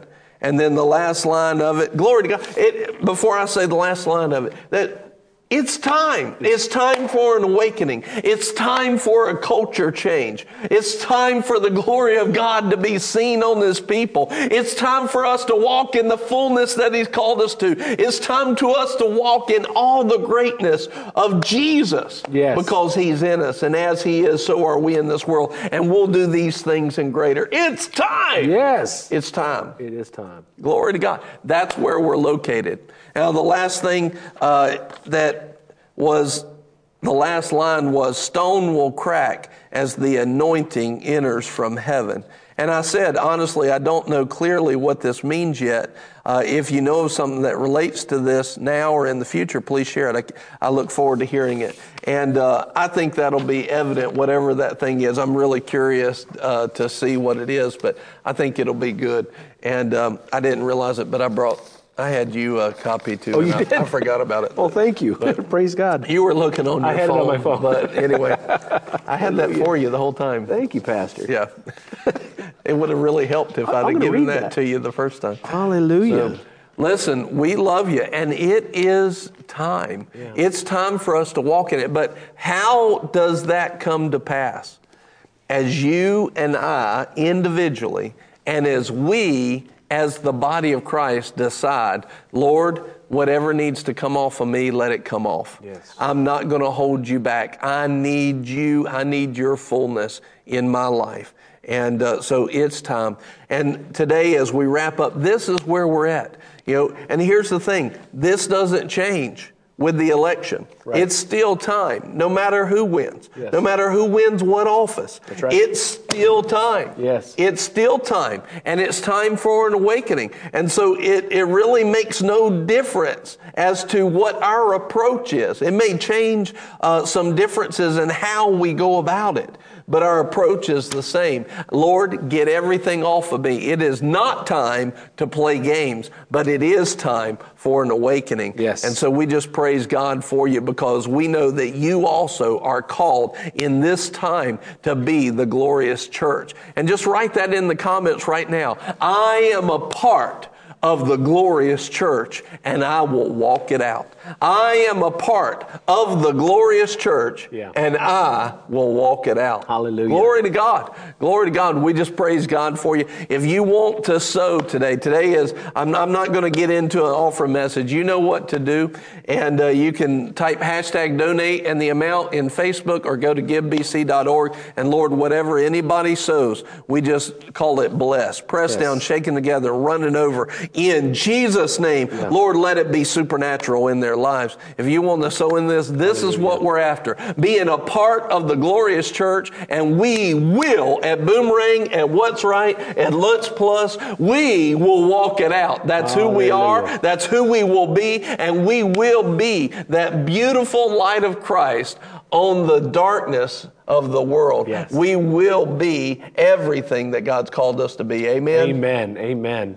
Do you have anything as we're wrapping up? I don't. That was super powerful, Pastor. Amen. Glory to God. Hallelujah. Glory to God. Well, thank you, Lord. Listen, we thank you so much for being with us today on Lunch Plus. It went longer than normal, but it's a special time. Yeah. It's a special time. Share the broadcast. Share it with people right now. People need to hear this word, because there's people that are sitting there wondering what's going on. There's people that are sitting there saying, I need to know what to do. We just went over what to do. That's right. The heart to have and how to handle it. Share the broadcast if you haven't done it already. We love you. We'll be back tomorrow. Tomorrow we'll be talking about the 300 and how that applies over the next 10 years. It's going to be good. It's going to be powerful. I'm looking forward to it. And right now I'm going to hand it off to Buddy. He's going to wrap us up for today. We love you so very much. Have a great one. Talk to you tomorrow. Hey guys. Oh, hello. I'm in the park. Yes, guys, tomorrow we have an awesome broadcast for you. We're not going to be talking about the movie, The 300, right? With Spartans and stuff. We're going to be talking about something even more powerful from the Bible. It's going to be awesome. I don't know why I said that. But we have an awesome broadcast for you as well. We are going to be having Bible trivia. Make sure you're there. We're going to be giving away some gift cards to some special winners for Bible trivia. We're also going to be doing a special top 10. Barrett's out of town, so I'm going to be sharing with you my top 10. Guys, put in the comments, what do you think my top 10 is going to be for tomorrow? Guys, we love you. It's going to be an awesome broadcast tomorrow, so make sure we see you tomorrow at 11:30. It's going to be powerful. Guys, make sure you share this broadcast because this was a powerful word. Share it, get it out there. But guys, we love you, and we'll see you tomorrow at 11:30. Bye, guys.